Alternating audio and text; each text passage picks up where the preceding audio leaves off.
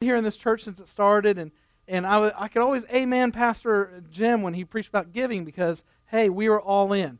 Our family, we come to love New Song. We never worshiped. I grew up in church. I never worshiped like I worshiped here. I'd never really been involved like I've been involved here, and I felt a sense of purpose. And so giving our money, that was just the thing that made the thing go, and I could amen Pastor Roger because Pastor Jim had prepared me to really be behind the next guy, and so we're there. But then I become pastor. I'm like, oh yeah, I grew up in church. I know what people think about preachers talking about money. And then you go on TV, and every preacher has a different way of asking for money, right? But really, we shouldn't be asking for money because that changes the dynamic of why we actually really do give in a church. There's nothing wrong with asking for people to be faithful in their giving. But when you say ask for money, it brings a different connotation to it. I mean, do we really give our offerings to pay for the preacher to talk? If so, I'm not sure we're going to be able to pay the bills, folks. I'm not that skilled yet of a speaker. I mean, or do we give our tithes so that we can make sure staff has their paychecks and because the church building needs to be lighted and heated and cooled and all through the year and all those things that we enjoy? If we're part of the Lions Club, that's really what we discuss. We'd come together on budget, say, hey, are we paying enough dues to take care of all the facilities and all the things we want to do? Or in other words, do we give because we have to? Because we feel we have to, a sense of duty? Or is there a better reason to give of my offerings to the church? Now, I admit that actually I probably fail a little bit. We don't really talk enough about this. We don't really have a lot of sermons about giving. And I really plan to do a few more tagged on to this one as well. But in 1 Chronicles, if you want to turn to me, in 1 Chronicles 29, 1 Chronicles chapter 29, it's right before 2 Chronicles, if you're confused where it's found. Chapter 29, we'll be looking down at verse 13 through 16 initially. King David, this is, King David was a giver. He had his issues, but he was a giver. And David said he gave because he believed the money belonged to God to begin with. It wasn't his to begin with. That really changes the dynamic, when you give because it's not really yours to begin with. I've seen with my kids, it's like they'll be glad to buy something to share. They'll be glad to buy a toy, and they're also glad for their brother or sister to buy a toy, thinking I'm going to probably get to play with that, And if I can have some kind of ownership of it, but there's also times when they don't, they don't want to share because hey, I paid for that. But David believed because the money all belonged to God to begin with, it wasn't his. Look with me at 1 Chronicles 29, 13 through 16. David prays to God. This is his prayer. Now, our God, we give you thanks and praise your glorious name. But who am I and who are my people that we should be able to give as generously as this? Everything comes from you, and we have given you only what comes from your hand. We are aliens and strangers in your sight, as were all our forefathers. Our days on earth are like a shadow without hope. O Lord our God, as for all this abundance that we have provided for building you a temple for your holy name, it comes from your hand, and all of it belongs to you. David's not saying, hey, look at the wealth I've given God to build a temple for you. I should be blessed because of that. I should have many blessings because of that. He said, it's all yours anyway. I just released back to you what was already yours. Who did the money belong to? He said it belonged to God. The money hadn't been David's. The offerings that were given from the people hadn't belonged to the people. Everything belonged to God. And why is that important? Well, first of all, because it's true.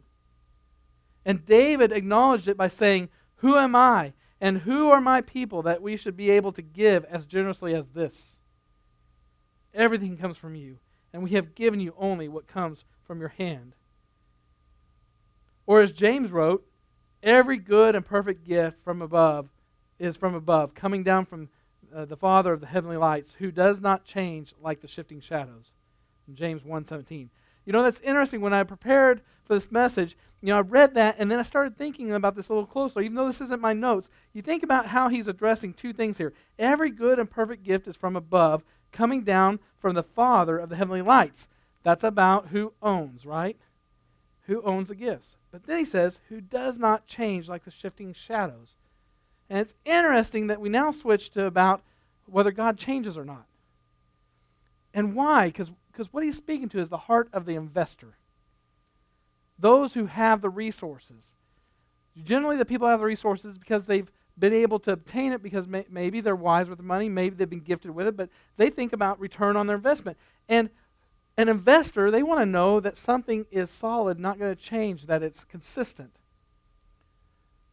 Dave Ramsey, who does Financial Peace University, faith-based financial planning, he talks about that from the Great Depression till now, that the stock market has averaged almost 12% return.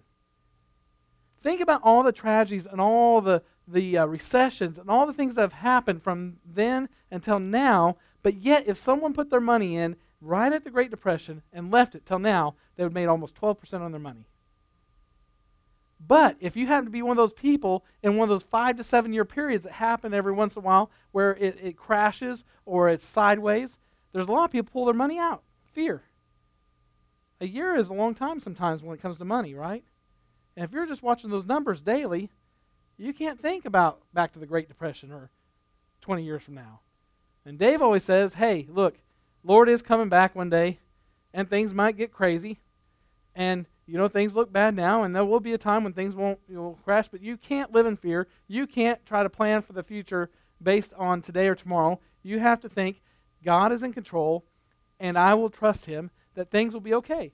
And if I lose all my money, it was God's anyway. He had different plans for it. I still have my life. See, why would I believe that everything I have comes from God? I mean, I'm the one that clocks in and out, right? I'm the one that has to deal with the boss. I'm the one that sits through those grueling reviews, end-of-year reviews, or my evaluations. I'm the one that does the late hours. I miss time from my family. Why should I believe that everything belongs to God? Well, there's an illustration of a scientist who approached God. This is just kind of tongue-in-cheek, but the scientist approached God and said, listen, we decide we no longer need you. Nowadays, we can clone people. We can transplant hearts and do all kinds of things that were once considered miraculous. We don't need you, God. God patiently heard the scientist out and then said, all right, to see whether or not you still need me, why don't we have a man-making contest? To that, the scientist smugly said, okay, great. Now, God says, we're going to do this just like we did back in the old days with Adam, God said. That's fine, replied the scientist as he bent down, scooped up a handful of dirt in front of God. God says, whoa, shaking his head. Not so fast, pal. You get your own dirt. You see, we sometimes think we can outsmart God or that we somehow have some ownership. But the truth of the matter is, you go far enough back in how things got to you, eventually you end up with dirt. Right? And God made the dirt. And so there's nothing you can do to have ownership. It's all God's. And the point is, you can do anything. You can't do anything without using something God has created. You can't do anything without using something that God has created. Whether it's the dirt at your feet, the metal in the ground, or the metal in your head, or any other commodity that you might use or make a living with, it's all that God been created by God. It's all His. Even your skills, even your intellect, your physical ability, they're all from God because God created you in His image. All of the things that you use to make a living have been given to us. If we could only, right now, if even the unbelievers for just a minute could have that realization that we all came from God and we've all been created God, all the evil going on in the world, all the fighting, all the war, the lack of consideration for life itself. You know, the crane crashing through the mosque recently, if you hadn't seen that. You know, the first images they put out of blood splattered everywhere and the horror of that. And, you know, it was all about views on YouTube or ratings on the media. And I mean, that's how much life has really come down to. The worth of man is how much attention it can get. Bargaining, even life itself to make money. It's all created by God. Your skills, your intellect, your physical ability. Now, this idea that God has given us everything is not only true, It's pivotal. It's critical. It's highly important because it affects how we behave. It not only affects how we give our gifts to God, but it affects how we behave, and it affects how we treat God himself. John Maxwell tells a story of a congressman who took his son to McDonald's. And John Maxwell talks about the fact that this congressman, obviously high position, wealthy, goes in McDonald's, buys his kid a big burger, a drink, and fries, and they sit down to eat. And as they're sitting down to eat and just enjoying the time, he reaches over to get a fry, and his son pulls the fries back away from his dad. And so he initially says, "That's all right, son. That's okay." But as he sits there and begins to reflect on that, he begins to think about it and drink his Coke, and he thinks, doesn't my son realize I'm the one who gave him those fries in the first place? Doesn't he realize I can take those fries away from him anytime I want? Doesn't he realize I can go up to the counter and I've got enough money I can buy all the fries I want? I can tell the people at the counter to go out there with buckets of fries and drown my son in fries. Doesn't my son realize that I don't need any of his fries? I can get my own.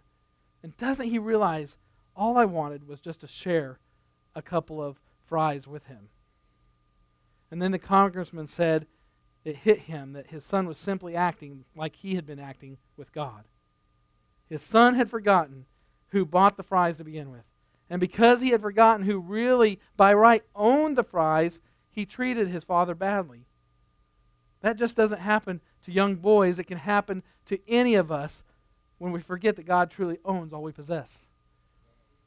We've talked over and over about the story of the prodigal son, which Jesus talked. He didn't call it the story of the prodigal son. Jesus called it the story of two brothers. And the reason for that is because there was three key characters, but there was two characters that he was driving a point home about. It wasn't just a prodigal son who ran away and squandered his inheritance on wild living. Also the brother who stayed and did everything that the father asked. But the story ends with what? The brother outside of the feast that's being celebrated of his brother coming back, upset, not wanting to come in. And the father goes out and talks to him and says, "Don't you know that everything I have is already yours anyway? What are you so upset about?" We see this picture of God saying, I welcomed him back. I ran back because he came back. You could almost go on, and if the story was told further, I imagine what Jesus is saying is, I have come to show these Pharisees who were there listening as well, that I'm coming to show you what a true elder brother does.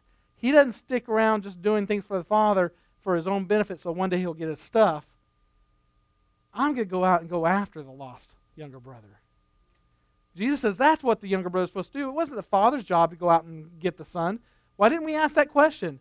When we did the whole thing on the prodigal son and the book by Timothy Keller, The Prodigal God, it talks about Jesus told several parables in a series. One was about the shepherd that went after the one lost sheep, left the 99. The shepherd went out and looked for him, right? Then he tells about the lady who lost a coin. She turns her house upside down for that one coin. But then he tells the story of the prodigal son or the two brothers, and it doesn't end that way. Who went and looked for the son? No one. Who should have? The older brother. Why didn't he go out and look for him? Why didn't he go after him? Well, we could see in the end, because his attitude was, it cost me too much. You see, all that time, the older brother wasn't doing all that great stuff for the father because he loved the father. He was doing it for his stuff. And many times that attitude of ownership infiltrates into our life with Christ, into the church, and we begin to do things just because we hope to get a return on our investment. Not because we're doing it because Christ loved us enough to give us the free gift of salvation, to give us life that God created us. There's two reasons why this is true, why this happens, and why it's true that we need to remove that sense of ownership when we give. One is the golden rule. The golden rule, except this isn't the golden rule like you normally think. This golden rule is he who owns the gold makes the rules. In the Brummett family, for generations now, I suspect, I didn't get to know my dad's parents. They died when he was young. But my dad told me and my brother and other siblings that, you live under this roof, you obey the rules. You don't like it, go get you another roof. But I won't be paying for that one. And I remember one time I thought I was big enough to say, okay, I'll take off.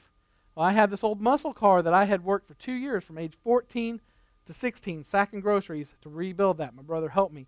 Had a 69 AMC Javelin, had big old fat tires on the back, big motor. It's great.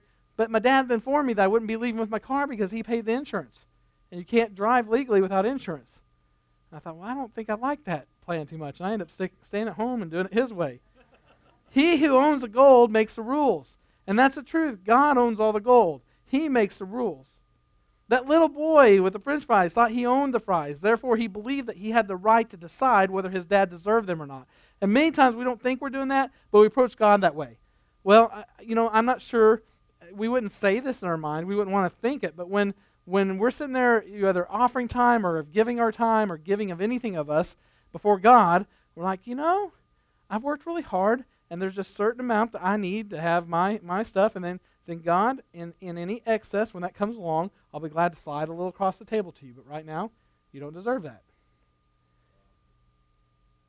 And we forget that we're treating God that same way like the French fries. It's like, it's his fries, man. Give God some fries. If we who are in the church believe we own our money, then we get to decide not only whether God gets a share, but what is done with that share. A pastor that's my age, but he's been in ministry a lot more years than me. We were talking about situations where people, if you're going to go buy new chairs and people give money towards the chairs, then all of a sudden you got people saying, well, if I'm going to give money, I want to help pick out the color. That's why I'm giving. And he talked about, sometimes in his church board, if he goes, we don't leverage each other with God's stuff. He said, if I've ever been in a board meeting, I have a board member say, you know what, if it's not going to be that way, then maybe I should just resign. Maybe I should just resign my position. He says, we don't leverage each other. I don't allow that. He says, if they ever do that, I just say, okay, I accept your resignation. Thank you for your time. He said, and I move on. We're not going to leverage each other. We're not going to use God's stuff and God's kingdom and his ministry to get our own way. We're not going to be like that child with the fries that's trying to hoard the fries when it doesn't belong to us anyway. I remember one time in a motorcycle ministry situation, I remember the Holy Spirit grabbing my heart and making me speak out when I was fairly new in it as something that was about money and some disagreements. And I don't know where, I know where it came from, but boy, before I knew it, I spoke up in a group of men that were all some pretty scary men, in the natural, And I just remember, it's God's money, it's not ours, it's God's money. Holy Spirit disturbed my soul. We're arguing about God's money, and it's not ours. We need to get our hands off of it. That's what the problem is. We could dance all around the issues, but it comes down to somebody's trying to put their hands on God's money, and that's where the issue came from. Once I heard about a preacher who was approached by a fairly rich man in the congregation. This man was angry. A decision had been made in the congregation that he didn't agree with after all his financial giving. And in no uncertain terms, he let the preacher know that until the church changed its policy, he was going to withhold his tithe. The preacher tried to reason with the member for a couple of minutes and to no avail. And then he said, you know what? He told this businessman, he said, you know what? This is such an important matter. We really ought to talk to God about this. And before the guy could react, he grabbed his hand and he started going down to his knees. Right there. So he began to pray with this man before he had a chance to back out of it. And this is what he began to pray. He looked up towards heaven. The preacher said, Dear God, we come before you and ask for your guidance in this matter. This brother has decided that he is unhappy with the decision in this church has made, and so he intends to refuse to give you any of his money until he can get his way.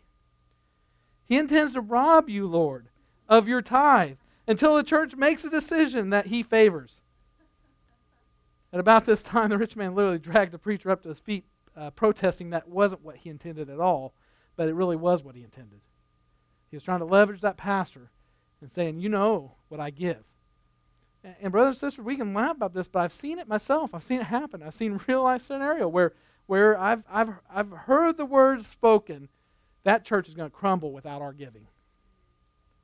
I've seen God prove them wrong too. I don't think I've seen an instance where someone who had that kind of spirit about it where they were right, where that happened in the end. I've seen turmoil come to that person's life, and I've seen the church thrive.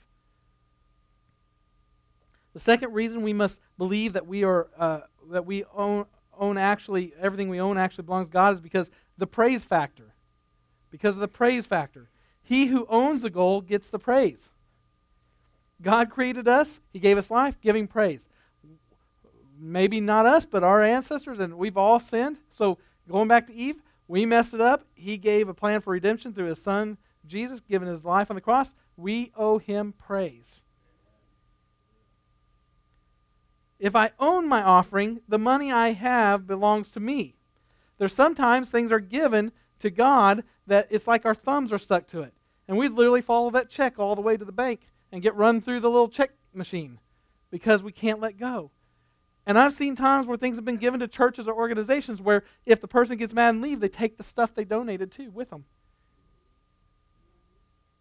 It never really was given. It still had their name attached to it. It wasn't given, it was loaned. It was done under the pretense that it was given.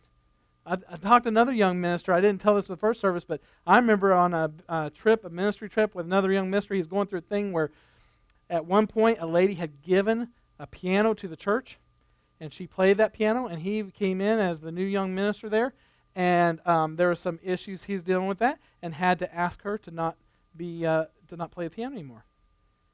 And she wanted to take the piano back. And I'm pretty amazed by his, I don't know, stick-to-itiveness or whatever, but he said, no, you gave that to God. It's God's. You can't take it back. And it ensued kind of a battle over the piano. And he said, I really didn't care if she took the piano. But at some point, as her pastor, or somebody needed to be a pastor and love her enough to teach her that when you give to God, it's going to hurt you spiritually for you to take it back. And in the end, by the time the husband got involved, the story goes, the husband got aggravated about the whole situation and told her it's not her piano anymore. And so they end up resolving that. But there's times where that split churches over something so simple as that. Yep. Then the more I give to the church, the more likely I am to receive praise. And thus, the richer I am, the more I am capable of giving, the more acknowledgement I'm likely to receive.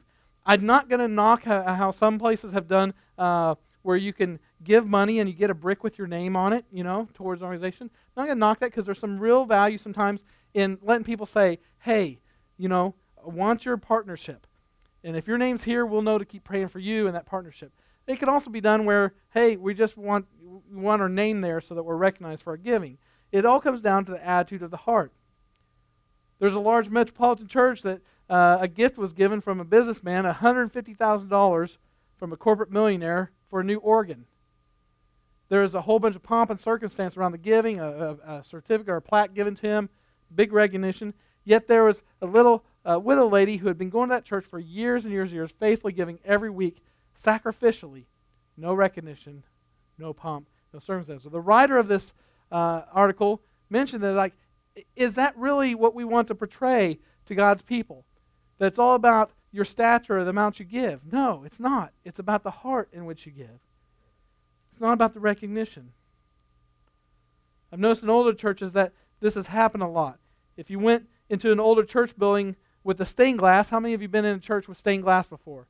In some of those, you might even notice that it was popular to put a little piece of clear glass in the corner that would have the name of the person who donated that stained glass. Their name forever there to be recognized that they gave that item. We got to be careful that when we give to God, it's truly from a heart of, I just want God to have it. I want Him to do with it because it's His anyway. When that stained glass, someone wanted everyone to remember who donated that window of the church for as long as it was there. Essentially, they still really own that stained glass. Their name's on it, right? I mean, church closed down. I can see you come in and say, hey, well, that one's got my name on it. If you're going to tear this down, I'm going to take that with me. Because your name is important to you. It's you own that name. By contrast, notice what David says. If we were to look in 1 Chronicles 29, 16, and 20, O Lord, our God, as for all this abundance that we have provided for building you a temple for your holy name, it comes from your hand, and all of it belongs to you. Then David said to the whole assembly, praise the Lord your God. So they all praised the Lord and the God of their fathers. They bowed low and fell prostrate before the Lord and the king. They praised God for the temple that was built. They praised God for His kindness to them as people.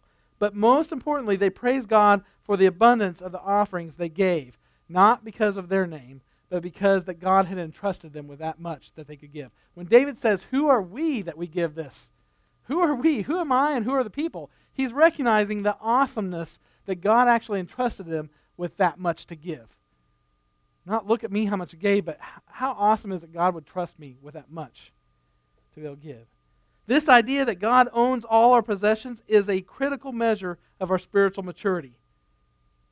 That God owns all our possessions, it's a critical measure of our spiritual maturity.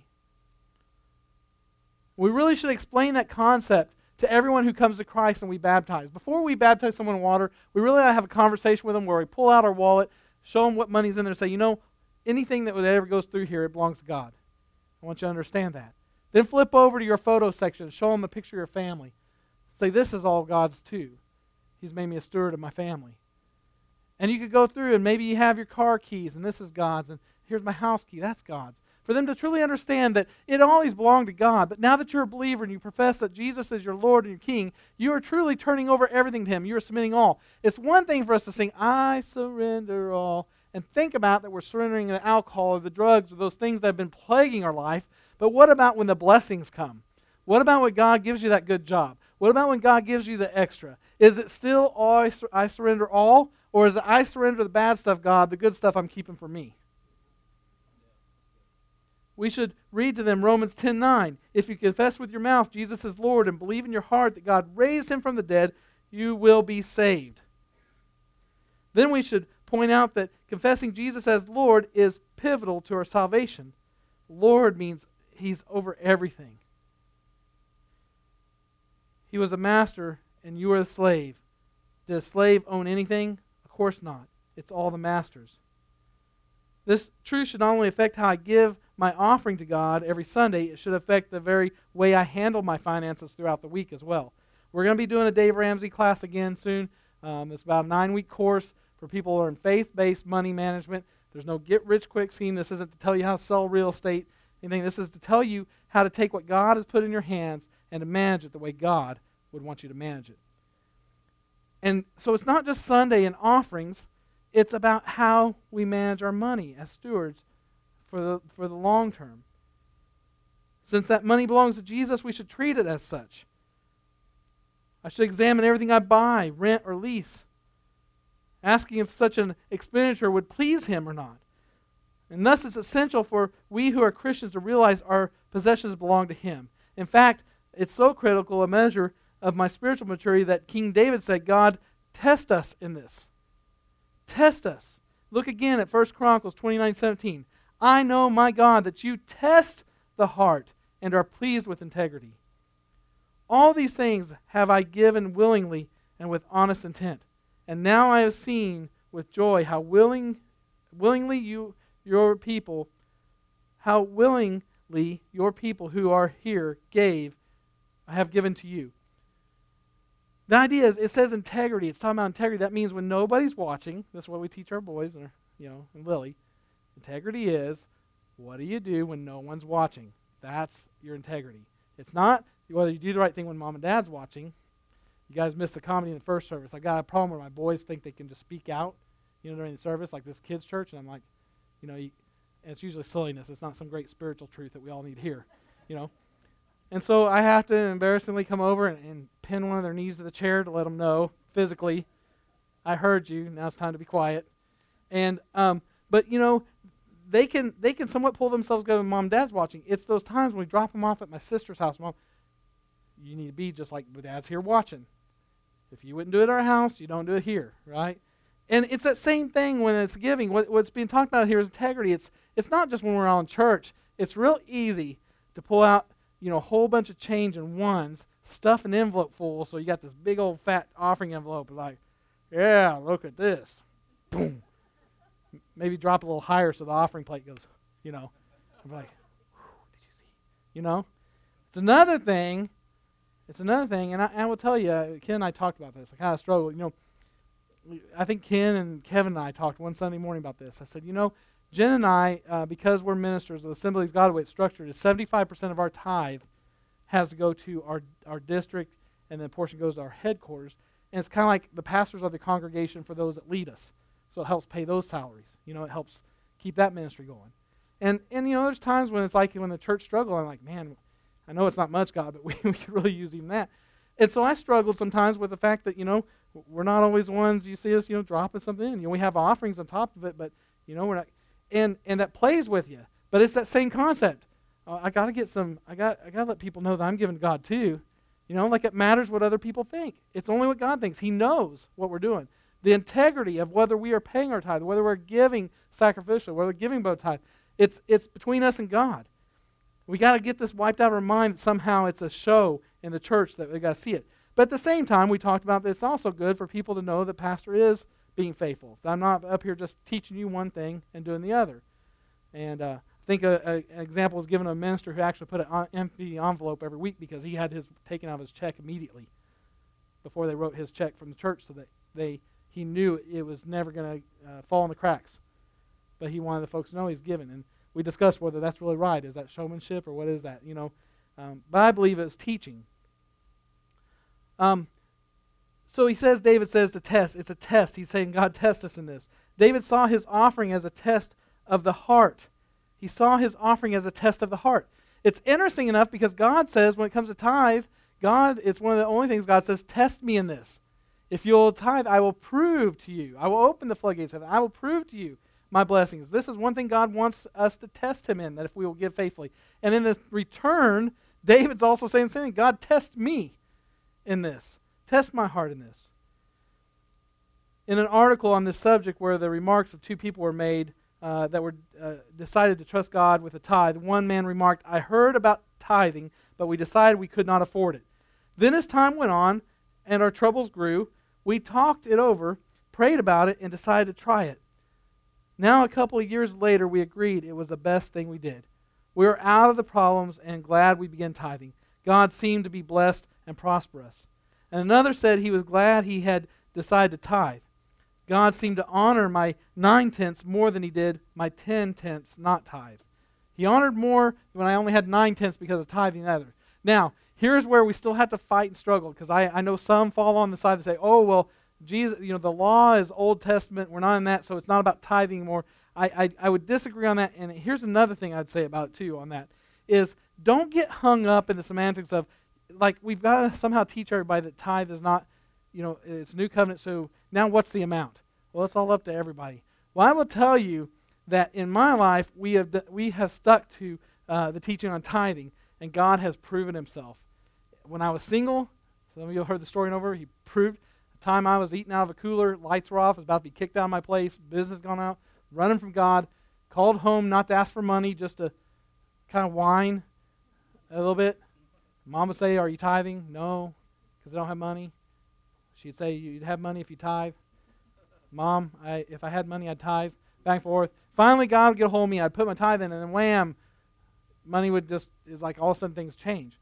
I've seen him do it time to time, and we have since, in our married life, doing Dave Ramsey and other things, have actually heard that very thing that we just read. We actually heard a couple in one of our Dave Ramsey classes who are new believers going to a larger church, had a nice building, say, we can't afford to tithe, and plus, there's plenty of families in here to support that church, and look at the building they've got. And we kind of tried to go on because there was a section on giving at the very end, so we're talking, and a couple others in class kind of jumped on that, and we're talking to them. We said, hey, let's just leave that. By midway through that, it was a 13-week course at that time, they tearfully gave a testimony, said, that kept just coming back to us. We couldn't ignore it. And so we sat down, we started doing our budget, and we realized we really could have tithed all along. It's because we were not handling our finances the way God wanted us to. We began to tithe, and now all of a sudden we can't even make sense of the numbers. Somehow we always have extra. And they weren't even paying their bills when they started class. So we've seen it. God has proved it. What he says in his word about proving himself, he will. Now, this was always, again, easier for someone else to preach it and for me to sit in the pew and amen, brother, because I'm tithing, amen. I don't want to look like anybody that's not, so amen, double time. But it's harder when you're a minister because of the motives, and people immediately think it's about, the pastor's worried because our finances are bad. God's been blessing the church. Some pastors won't want to say that. They're afraid people won't give then. We have been more blessed, I will tell you, in the last year, 2 years at this church. That when I stepped in this church, we had about 15 months before we'd have closed doors because of finances. I'll just let you know what I had facing me when I came in as a brand new pastor. We were not doing good. And that's not attributed to me. There's some that's tried to put it on me, and I'm like, no, I know the true story. God has done it. And it's not because all of a sudden, we'd have a bunch of people come in that all of a sudden are given and the people that were here weren't. It's because God started moving on people's hearts. And as they grew spiritually, they began to give, and God has changed it. We're looking at building a building, hopefully. I mean, we're in a very preliminary stage. We haven't talked to a bank. We haven't done anything. But the very fact that we're at that point where I can comfortably say, it's time. I feel like we are past that time. We're overrun. It might be a little lower numbers this morning, but when we have everybody show up that's coming, that considers this their church home, regular basis, our 2 services are getting full. First service was as full as this or fuller, and there's people missing this Sunday. So I'm telling you, God is blessing. He's doing it. I didn't mean to get off a rabbit trail there. I want to get through this here, but let's be honest. Money is a big test. The church can ask for me to give of my time, and I'll gladly give my time, my spare time, to help in various projects. The church can ask me to share my talents, and I'll gladly sing or teach or whatever. I mean, if I get up and get to do my America's Got Talent every Sunday and get the standing ovation, I mean, that's awesome. But then when I'm running to Sonic tomorrow, I'm like, oh yeah, I gave my cash in the offering. Then it gets real, right? I'm not getting my slush with nerds today. I mean, that gets real. There was some ushers that had taken up an offering one Sunday at church and brought the plates down the altar, and the preacher took the plates and held them up in the air and gave a prayer, and he said, Lord, regardless of what we say about you, this is really what we say about you. This is really what we feel about you. Amen. And that's the truth. You can take anybody's, and Dave Ramsey teaches this, I could sit down with a couple to look over their finances and see where the problems are, and their checkbook will tell a story of how they live their life. It will. It will. There's also a very wealthy restaurant owner in London who had some well-known people come in to his restaurant, and they kept noticing that there were certain Christian workers that would come in there that didn't have a lot of money, and they would never have to pay for their food. And at one point, he opened the cash register, and one of those well-to-do men saw this big 6-inch nail laying across the money, that every time he had to get the money out, he had to move that nail and put it back. And very curious, why is that there? He said, because everything underneath that nail, it reminds me that Christ gave all, and it all belongs to him. And I can't look past the cross and see all of my blessings and know that's mine. It's his. Everything around there he saw as his, and so it was easy for him to give because he saw that it was all God's anyway. Don't get me wrong. How much you give to the church will not affect your salvation. You could be saved without ever giving a dime to any of these other to any congregation or this one. I can party with you in heaven when we're there, and you may have been the most stingy person ever, and we're not going to know the difference probably then. I don't know. Maybe God's going to put it up on the wall. Maybe no, I'm just kidding. But you ever been in the older church? I've been in those where they put the offerings up on the wall. Yeah, we could get into that, but that's kind of funny to me now. I think about it. I was like, yeah, that's keeping it real. Get in there. It's like, hey, this is what everybody gave last week, But it's not going to be that way. We can celebrate. It's not going to affect your salvation, but it will affect your maturity in Christ. It will affect God's blessings in your life. It will. I am also not one of these preachers that will say, if you give $20, God's going to give you $40. This isn't God's slot machine. Well, this Sunday I'm going to roll the dice. I did 10 last week, got 20. I'm going to try 20 this week and see if I got 40. And some of you are like, oh, we're not supposed to take out the offering plate? I just thought it was like community.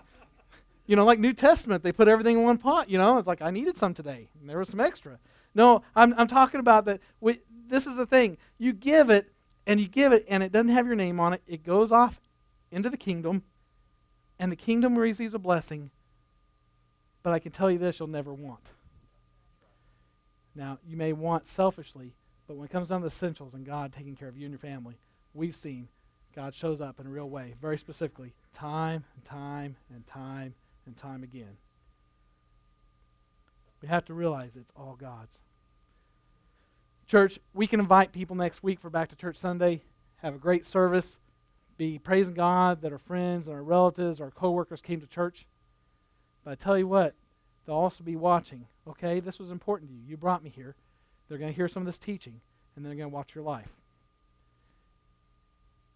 And you will make the determination on whether they, one day, not only change their decision to follow Christ, but whether they mature and grow and leave all the mess that they've been in. You got friends and family that continually, financial mess, financial mess, financial mess. And it's because they don't have God's kingdom principles at work in their life. But they may get saved. They may do this, and their life begin blessed, and they might turn around and you think, oh, wow, okay, that works. Now I see. Those people didn't even know. And they came in and started following God's principles, and it changed. I know I've told this story a lot, and it came up in my mind when I looked at Ken, and it really just, I can't get away from it. That Christmas, one of the first Christmases we were pastoring, and, you know, I regret sometimes I've told numbers and stuff, but for the impact, no, God had helped us get out of debt, and just in time that we found out we were going to become pastors, and come to find out, the move-in income was exactly the amount that we were paying on all the debt. God got us debt-free so that we would never have to change one thing in our budget. Basically, all that money we're sending off for school loans, all that stuff, it equaled what we were not going to be making as pastors. So we never really felt a big change. God helped us be so structured and disciplined. But when we started to notice it is because Walmart has those nice bonuses. You know, when I was in management, I got some nice bonuses for a few years there. And Christmas time, even though it came March, we'd always have some of that stuck back. And our kids got some nice Christmases while I was at Walmart. And we'd even comment and say, man, we should just give them the box, because they end up, when they're little, they play with the box and all the expensive toys over here.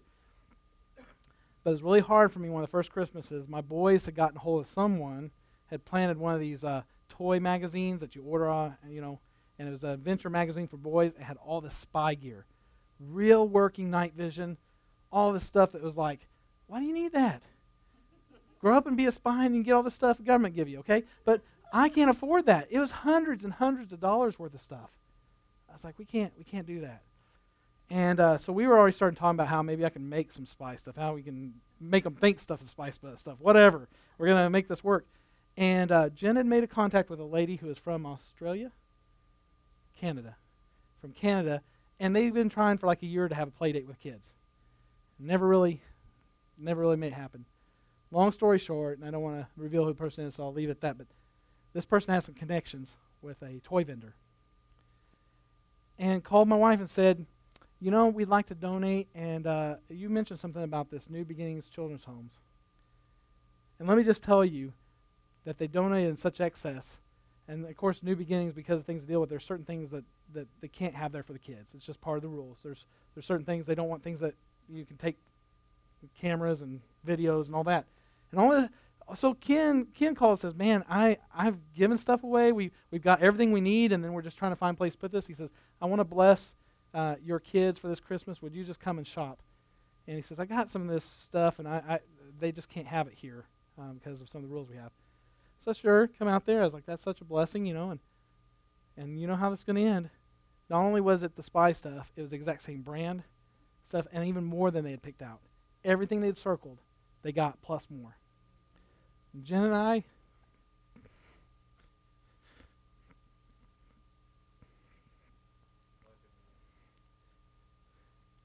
we made the comment that we've been so busy about God's stuff, we haven't had time to worry about our stuff. It was like weeks before Christmas. We hadn't even started shopping. We were stressed. I said, isn't that amazing? Our kids, they wanted that. And God knew, and he worked it out in such awesome timing. And we had such a great Christmas because we told kids, Mom and Dad didn't buy this for you. God gave it to you. And we could tell them that with all honesty because it was only God that could have done that. Exactly what they had. And you know, we always use a lesson too. Kids come over to play and they wanted to hide their spy stuff because they didn't want it broke. I'm like, no, you know, God can take it away too. God gave you that. You should share. It was such an awesome thing how God worked it out. We were able to just teach and teach and teach of that. Our kids today remember that God, that Christmas, it happened more than just that Christmas, but God, that Christmas showed up in a big way. And Jen and I we were just amazed. And we have no problems telling our kids no. We're not ones that think they got to have all the plastic stuff that, like Dave Ramsey says, oh no, if we don't get Tommy all the plastic stuff, he'll have a complex, and one day he'll kill 57 people with an axe, and then he'll be on the news, and they'll say, Tommy, why did you kill 57 people with an axe? He'll say, because my parents didn't give me plastic stuff when I was 5. You know, we're not those folks, but it was important to the kids, and God knew their heart. And they had spent many hours here at the church when they could have been home like other kids. We might have been counseling folks, we might have been doing something, but they were on the run. They were as much in ministry as we were. And so God took care of them. So I tell you that to say, test him in it. Test him in it. If you've got trials in your life, look at that. I'm just saying, look at your financial giving. Missions especially. Don't even think it's about New Song. Especially missions and to missionaries. Look at what you're doing. Are you hanging on so tightly to the money because you're like, we can't even hardly pay our bills? There might be a good reason for that.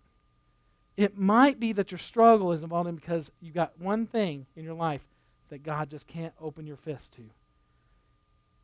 And like Dave Ramsey says, if your fist is like this around your money, yeah, you won't lose it. You can't get it out, but God can't put any more in. But if we turn our hand like this to God and say, God, it's all yours anyway, yeah, some may leave, but God always seems to put some back. Amen. Am I above bad attitude, attitude of ownership? No, I just told about how my truck broke down recently and had a good run with it, the old cowboy Cadillac. And I was like, God, don't you know I'm on the way to the jail to do ministry? I mean, come on now.